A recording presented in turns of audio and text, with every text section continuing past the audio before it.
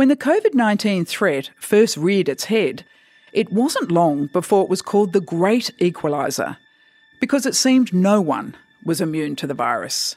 I contracted COVID when I was overseas. I was working in France at the time, and then I was going to have a holiday.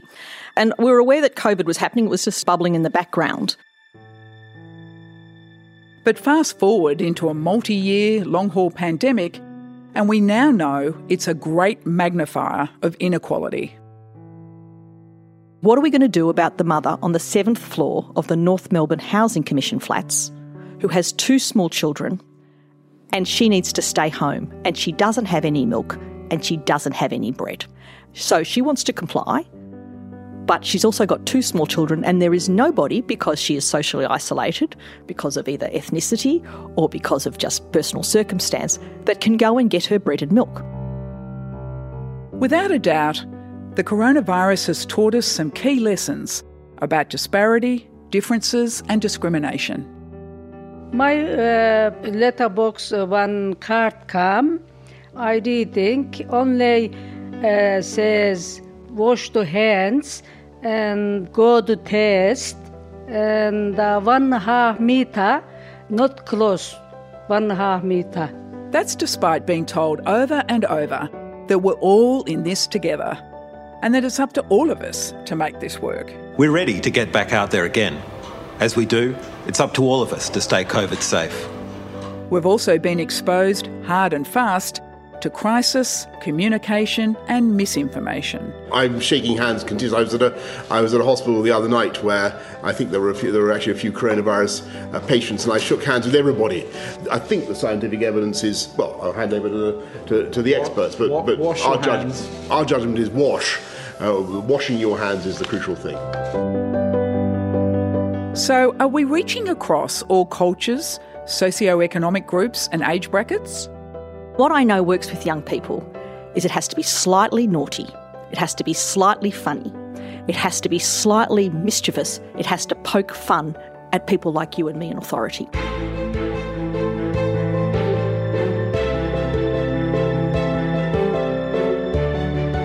This is How Science Matters, a Burnet Institute podcast. I'm Tracy Parish. Throughout this series, you'll meet some of Australia's visionary scientific thinkers.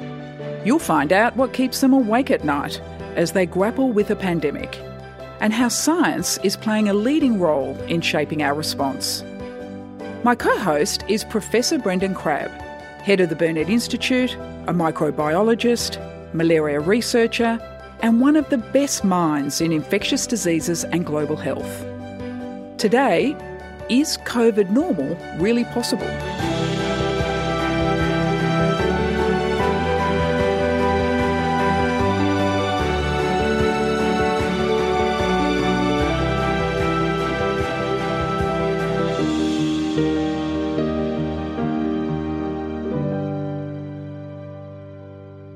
Essentially what you're asking people to do is to do something. And we know in our everyday life, to get somebody to do something different to what they would normally do is really complicated. Hi, this is Margaret Hellard. I'm Deputy Director of the Burnet Institute and do a whole lot of work on a whole lot of stuff. Hope you're interested. Margaret, in thinking about what you do, to some degree, some traditional sciences of epidemiology and infectious diseases, you specialise in both of those. But I guess it's your social and behavioural science side that has had the most impact on me and my thinking in the last year or so. I remember once in Victoria's second wave, the Premier got up and he seemed exasperated that so many people weren't getting tested.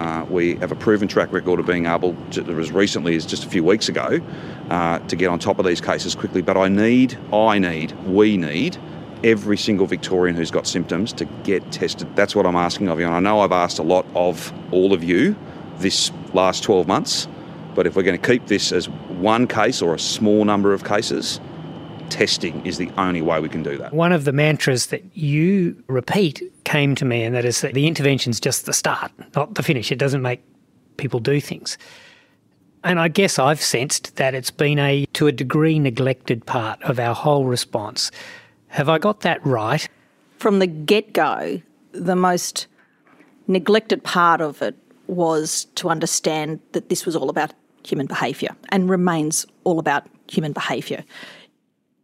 Life is about human behaviour. So if you in some way want to modify what humans do, you need to think about how one might do that. And in a pandemic, what you're essentially asking people to do is to change what they would standardly do.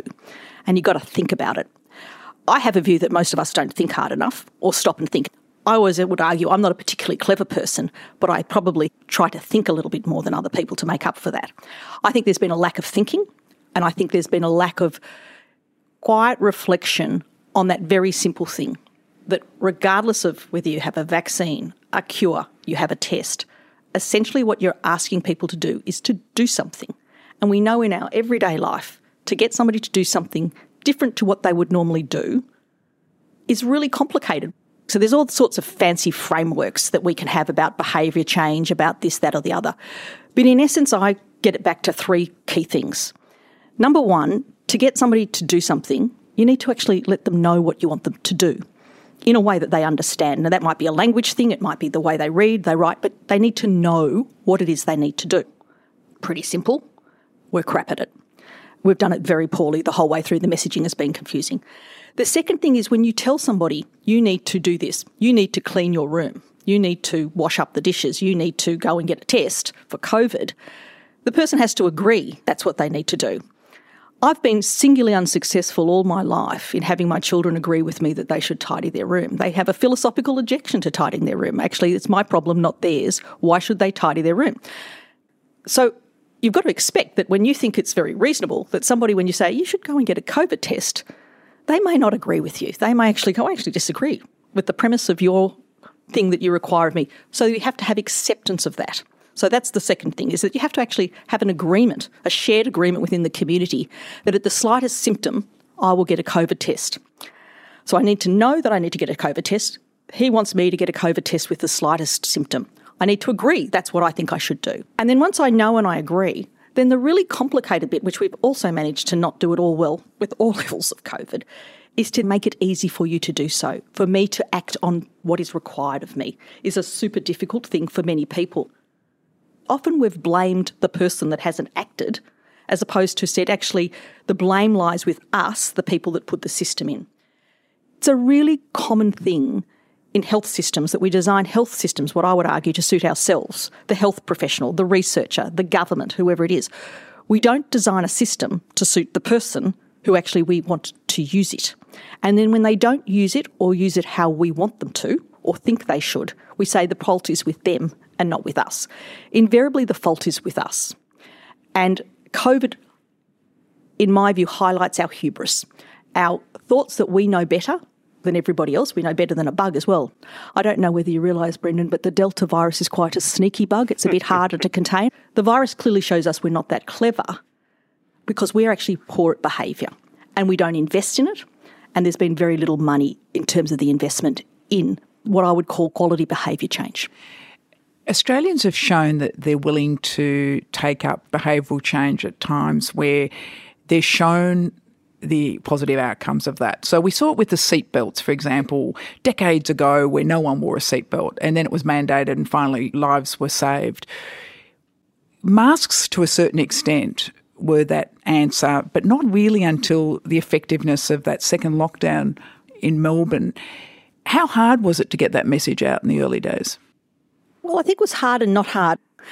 To me, masks is really interesting. And masks I'm going to use as an example of being really open and not having hubris, for want of a better word. I was a mask sceptic. This is back in about March, April 2020. I'd go, the evidence for masks is not strong. But to me, I'm so regularly wrong about so many things. One of the things I actually do is when I think, surely nobody does that, surely that's not right, I invariably know that probably it's a very common behaviour, and once again, I'm wrong. My whole scientific career has been based on my incorrect reaction to circumstances. It's been very successful. Anyway, during the lockdown, there was growing evidence overseas that masks might be effective. And so you've just got to, at that stage, say, let's have a go at it and let's have a look at it. And also, to me, life is a whole lot of things in terms of behaviour, of the balance of benefit and risk. So the risk of wearing a mask, there is none. Okay, I guess you could choke on a mask, but I'm not aware of any case reports of that. But there's really no downside to wearing a mask. against what looked like a growing benefit. And then when we measured it, it clearly showed in Melbourne that masks were effective in stopping the transmission at a community level. But the evidence around the masks wasn't just masks. It was the fact that once it was mandated in Melbourne, the number of people who wore masks. So that was the clear change. So in Melbourne, two things happened. Is people, number one, were asked to wear masks, and initially it was like, yeah. And then it was mandated, and there were fines and stuff. But when we look at work we've done and looked at photos before and after, people just put them on. And people began to put them on just slightly before the fines came in. This is where, in terms of behaviour change, you get a choice. I'm going to lock you or ask you not to leave your house for a long period of time, or I'm going to ask you to wear a mask to make it more likely you can leave your house. Of course, people will choose that one. But a lot of behaviour change is more nuanced than that. So what we're needing is what I call proactive behaviour. It's more difficult to get people to wear a mask when we don't have disease than when we do have disease floating around the community. You talk about behavioural change, but also you need policy change. And the key was that a lot of epidemiologists and researchers were working behind the scenes to create change amongst the thinking with politicians. Yeah, so you need to have evidence to provide a cogent argument to whoever has some level of power, and power is an interesting business because power sometimes lies where you don't expect it to lie. But for people who have influence to then say, we will change some rules here. But power also lies in community and saying, actually, how do I make sure that the community also is agreeing with this policy? Then you need to translate that policy into people knowing what the policy is. You need the people to agree, and mostly people were agreeing at that time. But in other places, people don't. We know we get pushback at the edges. I always don't worry too much at the edges. I think we want the main people. And then you have to make it that you can get hold of a mask and you can use a mask. I'm distant from this as a science, but you say we want to know what would make community X or community Y take up whatever intervention, but there doesn't seem to be a science very often of going out and asking them what it would take. This gets back to this stopping and pausing and going, I wonder what Brendan wants for breakfast. Gee, I wonder what Tracy, what do you reckon Brendan wants for breakfast? I got no idea what Brendan wants for breakfast. I reckon he might like toast, and you might say, I think he likes cornflakes. Oh, how about muesli? Let's go and buy some muesli. Oh, I don't know, maybe we'll buy some bread. I've got a better idea. Brendan, what would you like for breakfast?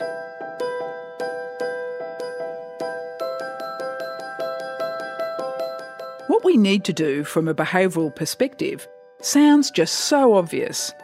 So why does it seem so hard for governments to get the messaging right?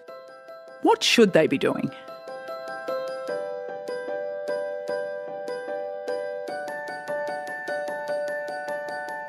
Our whole training in certain areas, and not just in science, in economics, is evidence, like a linear sort of thing.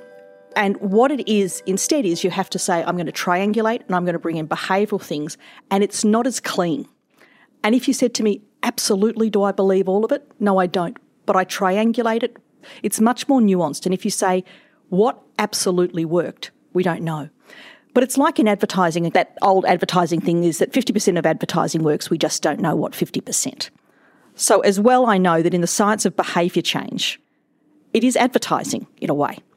We're advertising, encouraging, trying to get information for behaviour change.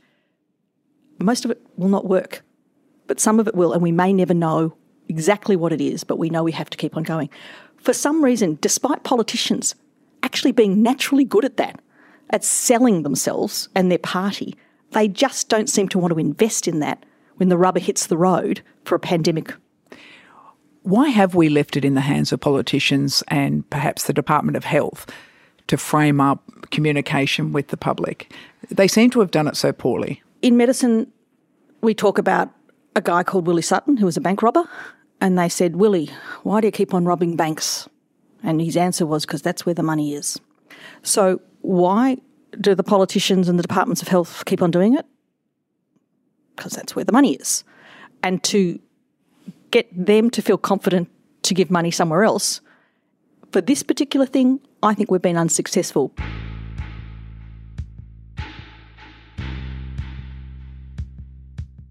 Australia is one of the most multicultural societies in the world. We have over 270 different ancestries, and over a quarter of Aussies say they were born in non-English speaking countries.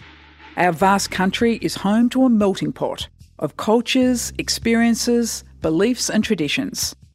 But when it comes to communicating with people from all different backgrounds, how do we score?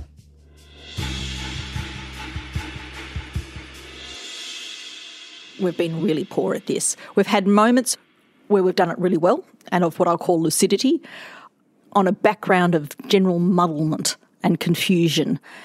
And when we get anxious, our politicians then will stand up and blame somebody. The fact that people have been named virtually as having caused that problem, and go back and you think, number one, that's just such a wrong way to get somebody to change behaviour, is to think that if I get a test, I might be identified and told that I did something wrong when we desperately need somebody to test. And they look around and say, well, yeah, but they got outed or they got outed. It's bizarre to me that we've done this. And I can understand people being anxious and wanting to explain why it wasn't their fault, as in if I'm in charge of a health department or I'm the government or whatever. But actually it requires a level of maturity to say, I'm not going to blame any individual because I need every individual within the community to get on board and to be cooperative. And I hate the word cooperative on a certain level because it sounds like I'm trying to control you. But we need actually them to believe in this as a unified approach as opposed to feeling like I'm either going to do it because I'm scared, I'm going to get into trouble, because that never works, or that I'm being forced to in a way that I don't want to, because that's not sustainable.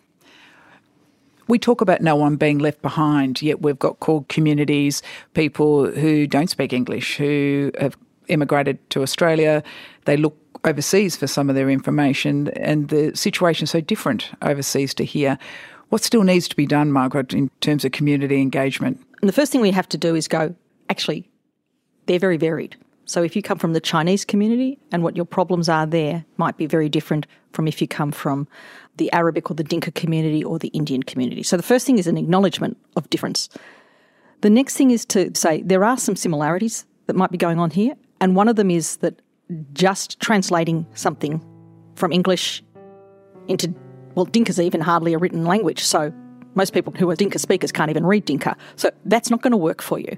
An awareness of that kind of thing. But translating something from English into multiple languages and popping it in a letterbox is not going to do the job.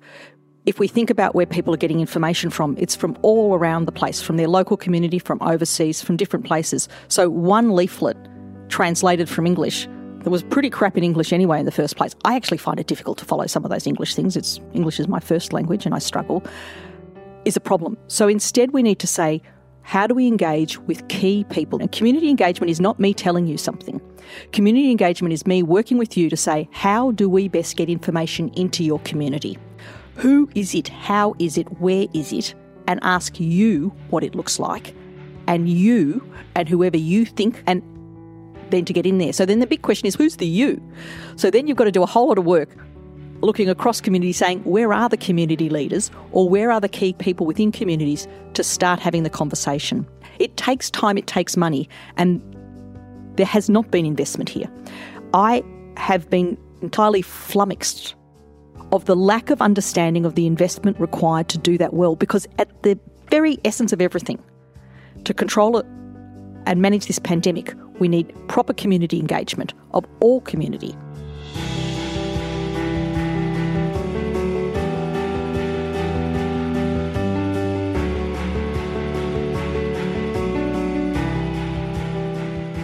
Investing properly in community engagement is the start.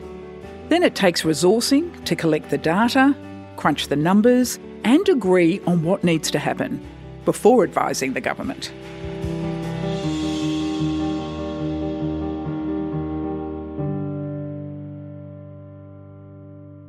So it's incredibly pertinent in relation to vaccines. It relates to any intervention, but of course, in relation to vaccines, not just we've got the tool, how do we get people to take up the tool? We've talked about the absence of science, but it's not completely absent. You run a program called Optimise. How does that work? My first thing is you set up a multi-platform approach where you don't just take one way of looking at information or evidence. You do it in multiple different ways. What we call a cohort study, where we recruit a bunch of people and we follow them over time and get what we call, in my area of work, quantitative information or evidence. So we ask people questions every month going forward about what they're doing, their behaviour, their testing, their thoughts on vaccines, their attitudes. As well, we do qualitative work because we know that I could ask you 1,000 questions sometimes and I still can't get to the nub of the problem. So a qualitative piece of work is where I do an in-depth interview on a smaller number of people to get a more nuanced understanding of what they're thinking about a topic, say, be it vaccines.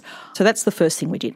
But not only that, with that cohort we set up, we said, not just you, but could you recruit your family and your friends and your contacts so we have a network effect? And that's really important because we don't act as individuals, we are influenced by our networks. So we use the quantitative data and the network data and the qualitative data to inform our models.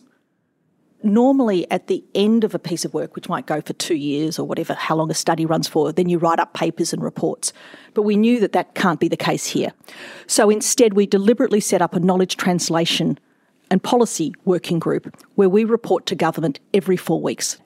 But prior to it even going to government, that report, so we then get input from a community engagement group who are reading the report to get their flavour of actually what they think is the strength, the weaknesses, their agreement, and that then goes into the report that goes to government. A very complicated and difficult road to get there, but conceptually quite simple outcome. You're saying to government, if it's intervention X, this is what the community is saying will work for them. Yes. And as well, we do things, and we're just about to start one very soon. They're called design sprints or co-design work, where we're literally about to start a piece of work funded by the Department of Families, Fairness and Housing. It's a piece of co-design work where key community-based organisations plus researchers plus government come together to explore the question, number one, of with people from culturally and linguistically diverse communities. What's their understanding of getting vaccinated? But getting vaccinated in a situation where, even when we're now all vaccinated, you will still, if you have symptoms, need to have a test or have restrictions. How do we message that? And the idea is that then we work together with a communications company to then say, this is actually the way messaging needs to happen in these communities, which might be different in a Dinka community, to an Arabic community, to the Chinese community, to the Indian community. But what does that messaging need to look like as we explore this question? And we give them information from the reports and all of those different things that I just talked about, but as well from any data to say, what should this look like? And then we create that content.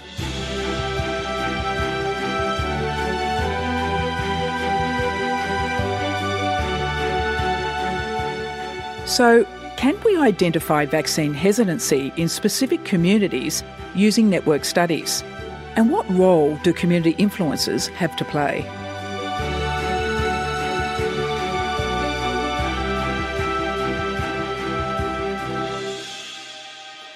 So within that network study that we look at, we can find essences of things and saying, yes, absolutely, people's network structure is influencing whether or not they will get a vaccine or not. And we won't overcall that data. We'll be very careful about what we see, but we will use that in this co-design work. So we can take it there. So I won't write it in a peer-reviewed paper and I won't tell a government, absolutely, you must do this based on that.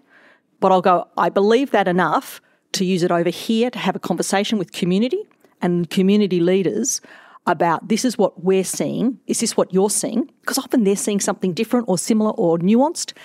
And that's then when we'll create that content around how do you communicate with your community. Who are you communicating? Is it the young people? Actually, is it the mums who are influencing their sons or their daughters? Who's the influencers? Because we can see there are influencers that then you use to get the messages out. Your career's had so much to do with infectious diseases that have had a stigma element to them. That's been a big barrier in and of itself. And I guess when COVID came along, I thought at least stigma won't be involved in COVID, but it turned out to be incredibly wrong. How does that play out in COVID? Stigma plays out in the community everywhere.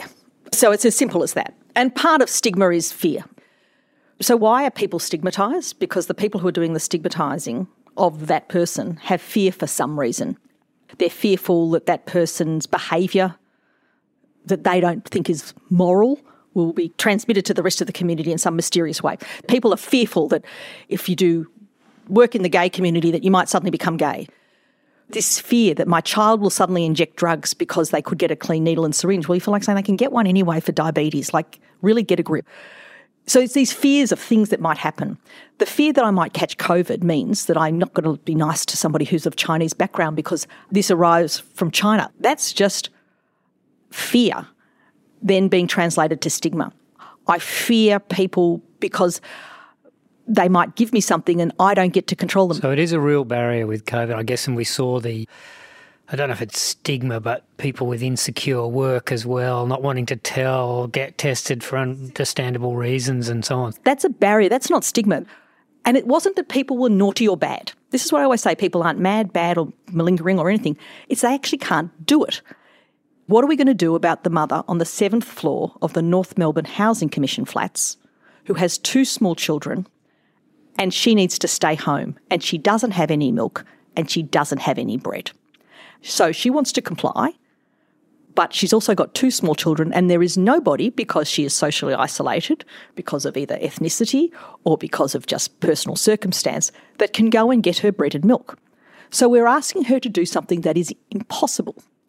Not only are we asking her to do something that's impossible, but she works actually in casualised workforce because that's the nature of it. So also, why don't you just get in Uber Eats? Why don't you just get a brain? What a stupid thing to say to that woman. She can't afford Uber Eats. She'd love to afford Uber Eats. Or why don't you get Marley Spoon? Oh, how very middle-class Brighton of us, aren't we, darling, getting Marley Spoon? Get a grip. She's lucky to be able to afford baked beans. So we were really slow on the pick-up there to support. Have we got that right even now? No, it's just we're careless. We're careless with people. We constantly are. That's, to me, is the biggest frustration. Things that I think should be super simple, we remain careless with how we expect people to be able to behave because we have not thoughtfully considered what their lives and the circumstances of their lives may be. I still do clinical medicine. And the thing that I learned, and I learn from my patients all the time, is to not think that they're going to do what I ask them. And it's, again, not because they're wrong, bad, mad, they don't believe me. It's that they actually can't. And I'm actually making an unreasonable request of the person. So when I say to somebody who's just been released from prison to look after their hepatitis C meds, and they say, well, where would you like me to put them, Margaret? Because in the rooming house that I have, where I actually don't have a door that can be locked and somebody steals them. And also, did you say anything about refrigeration? Like, yeah, actually, that was pretty stupid. So you must think about the people. Clearly, you have to look after everyone. You can't leave anyone behind. But I certainly detect that we're now more aware of the interconnection. If you get that wrong with anybody, you affect everybody.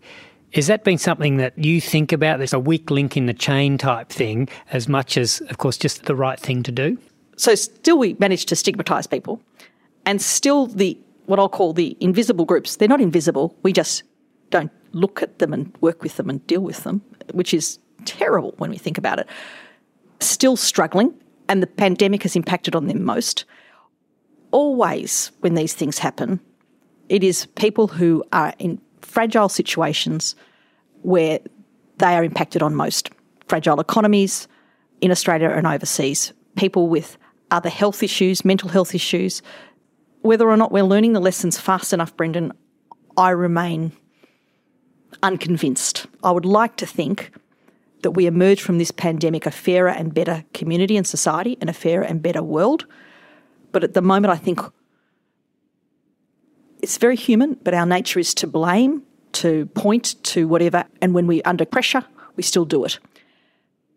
We need to vaccinate our region, but we still struggle to share our wealth and our resources in our country. So I remain hopeful but unconvinced.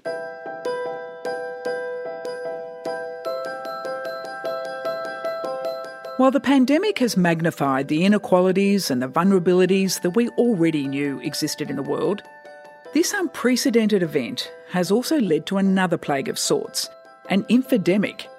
There's been a rise of rumours, conspiracy theories and a spread of panic. Margaret, even with the pre-pandemic lessons of misinformation led to the whole drama surrounding the Trump presidency and so on, we knew the power of misinformation and social media being a force for bad, really. But it's been an active area of research for you and your team. Can it be a force for good? I'm sure everything can be a force for good and a force for bad. Sounds like Star Wars. We're doing that work at the moment as to how do you get messages out to young people. And even when we were doing that early work with trying to talk to young people about sexuality, sex, getting tests, sexually transmitted infections, people later on asked me what was the behavioural framework that I used. And what I know works with young people is it has to be slightly naughty, it has to be slightly funny, it has to be slightly mischievous, it has to poke fun at people like you and me in authority. Essentially, I have to always have in mind where my mother would go, oh, Margaret, really? And if I can get the, oh, Margaret, really? Did you really need to say it like that? That's a bit icky, don't you think? That's actually what young people like. My mother going, oh, Margaret, really? And I actually think there's been an entire lack of the understanding of how it has to be a combination of naughtiness and humour. There are now social frameworks and behavioural frameworks around this, but it should be really the Elaine Hallard, oh, Margaret, really framework of that's a bit naughty. Did you really need to say it like that? Of course I did, because I wasn't talking to you or me, Mum. I'm talking to an 18-year-old. And I guess there's just no other way than social media. I mean, my 23 and 25-year-olds, they just don't watch television in the traditional way or any of those modes, read newspapers. Yeah. So you need to watch what young people are doing and how they're doing it, and then say, how do I, in a way, invade that space with their knowledge that you're invading the space? It's a bit like going into their bedrooms. You knock on the door, you have a conversation, you ask permission. You don't just barge in as well. You can't just barge in and say, I'm coming into your room. That is a good way to get anybody's back up. So you actually need to, again, have a respectful conversation with young people about how they would like you to communicate with them and get them involved. But doesn't this define the problem? That's still a top-down type thinking that the government's got, that surely it's about young people talking to young people about what they need on the right platforms. Yeah, for want of a better way to put it, this lack of respect of the person or the community that you're working with, be it a group of young people, be it a culturally and linguistically diverse community, be it people who inject drugs, have a bit of respect for the fact that they will know how to do this better than you. You are an outsider where you're saying, I know I need to be providing some support and help here. We're about to do, for entirely different work, a big advertising campaign around trying to get people to have hepatitis C testing and the like. That whole piece of work is co-designed with community. I am not going to tell people how to do that. They can work with their community as to how best to do that. It requires respect and trust. When you look at vaccine uptake, there's been whole sectors of the community that have had access to the vaccine up to now and have decided not to have it for various reasons. Do we need incentives to change their thinking? So I'm going to go back to a whole series of things. Number one, people need to know that they should get vaccinated. Number two, they need to agree. And then number three, you need to make it easier for them to do so. Most people probably know that they should get a vaccine, and there's very good vaccines out there. A small group of people actually disagree with getting a vaccine. People talk about vaccine hesitancy. It actually doesn't mean you're not going to get a vaccine. It means you've just got a couple of reasonable questions, perhaps, about the vaccine. I don't call that a problem. We'll end up with a very small percentage of people who will always refuse to get vaccinated. Sweet, be cool about them. We'll say 3% over there. The rest of the people actually are really interested in getting vaccinated. If you wouldn't mind actually making sure that they know where to get it and that they don't have to hang online for 3 hours to book for a vaccine, and a whole various things. And then you can bring in this thing of, do I actually pay somebody to get vaccinated? I always am fascinated by the squeamishness which people display about paying somebody to do something. It's a bit like asking somebody to get a test. It's easy for me. I have sick leave. Not that I hardly ever use it, but if I needed to go up the road for half a day to get a test or to do something, it doesn't cost me any money because I do it on my work time, or I can take sick day or whatever it is.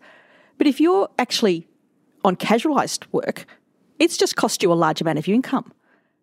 Why wouldn't we then say, let me, as you're doing me, a public service? Because this is the thing, is we require everybody to do us a public service. Why wouldn't we support somebody who needs that?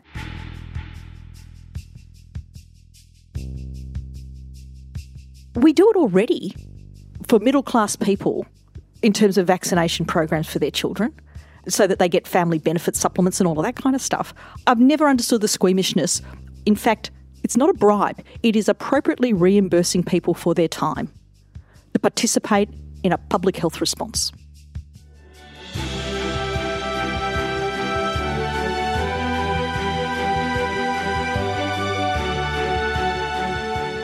Margaret is acutely aware of the gulf between the haves and the have-nots, especially when it comes to COVID. And what she's learned is that even for someone with a comfortable life and robust health, the disease can really knock the wind out of your sails. I contracted COVID when I was overseas. I was working in France at the time, and then I was going to have a holiday. And we were aware that COVID was happening. It was just bubbling in the background. And as we were catching one of those really weird perambular things you catch up to wherever we were staying, some fellas got on with us and were chatting about the fact that Macron had just closed the ski fields. Yep, France is closing. So we said, right, jumped on the phone, booked a train back out of there because we figured, well, we've got to get a train back to Paris and then get out. And also, suddenly we realised Scott Morrison's closing the country. So I've got to say, the train that we got on, we had a ticket. It was a bit like a Japanese subway. And I can remember up until then, we'd been ferociously social distance, wash your hands. And I was just laughing. This is not exactly what I call social distancing. Not a 1.5 metres going on here. The train was a mess. It was full of people everywhere. And I just said to John, we are in such big trouble here. The train went so slowly back to Paris that it was, rather than a 4-hour journey, it was a 7.5-hour journey. They had to offload people. It couldn't go at the speed. So I'm thinking to myself, I just think we might be in a little trouble here. We both fly out in different directions, John and I, because we just got on whatever flight we could get. We arrived 12 hours different, get into the house, we'd rung our daughter, she'd set up the house for us, so we went into quarantine. So we'd decided that once we got back to Australia, we'd get ourselves sorted for the 24 hours in Melbourne and then get down to the countryside. And as I was driving down to the countryside, I thought to myself, I've got one of those aeroplane snuffles. I'm biologically a little weird. I don't get jet lag. And I can remember just thinking, I'm a little tired. And John's feeling a little less flash. And then the crunch came. I had a glass of wine, a very nice Pinot. I remember it well because it's a favourite Pinot of a winery just near the farm. It tasted crap. And I knew that this was a really good Pinot. And then John tasted it and said, I can't taste anything. I'm thinking, that's a little weird. And then I had a cup of coffee, my next favourite thing to have. It tasted like I was drinking black grounds of dirt and nothingness. And I remember just jumping online. I've looked up the symptoms and I suddenly thought there's this early description of dysgeusia, which means stuff tastes crap or doesn't taste at all. So you don't have taste or it tastes crap. And I thought, oh, we are such in trouble. So we went in, got tested, got positive. I began to feel really not well as well. And that is an unusual thing for me. I couldn't recall when I needed to take time off work to be sick. And I've had time off with accidents and injuries and children, but not actually illness. I actually had to go to bed and not do things. Also, I began to get a bit worried about John because you began to have this really terrible cough. And I was thinking, at what stage do we actually get him into hospital? People that know me know that I'm not a person that worries about much at all. Would probably help if I did. But I can remember on the Tuesday, I was literally saying to him, hold your breath. You've got to hold your breath for 30 seconds. And if you can't hold your breath for 30 seconds, I'm driving you into the Barwon Hospital. And then it broke. It broke as if it just suddenly stopped. And you felt so much better. You felt a little unwell, but so much better. Your energy was down, but you suddenly thought, no, I'm right now. Every now and then I think, I wonder whether I'm more tired than I should be. Margaret, what keeps you up at night? Nothing. I am a gifted sleeper. I can't help it. And nothing keeps me up at night. And I thought I could make up a lie for this podcast to look like I was a caring, sharing, non-sociopathic person. But it's just not true. I'd be telling you a lie.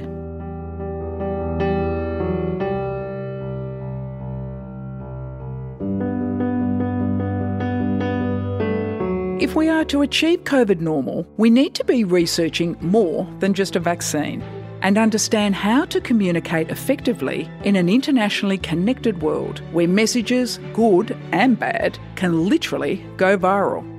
How Science Matters was produced by Written and Recorded.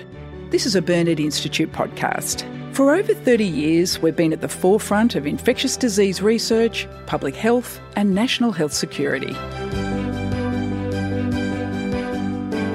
COVID-19 is a complex global health challenge. So join us in the fight against the pandemic and help us to remind everyone how science matters. If you like this episode, catch Brendan and I for our next one, Motherhood in a Time of Pandemic.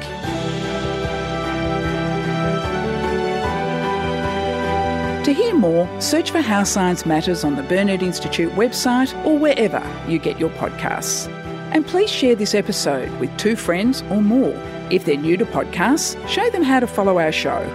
We want this podcast to spread like a virus, but in a good way. I'm Tracy Parish. See you next time.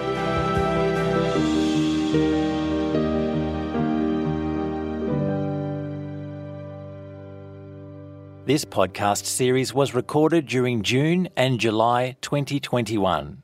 In this evolving pandemic, please search for the latest official coronavirus advice in your area.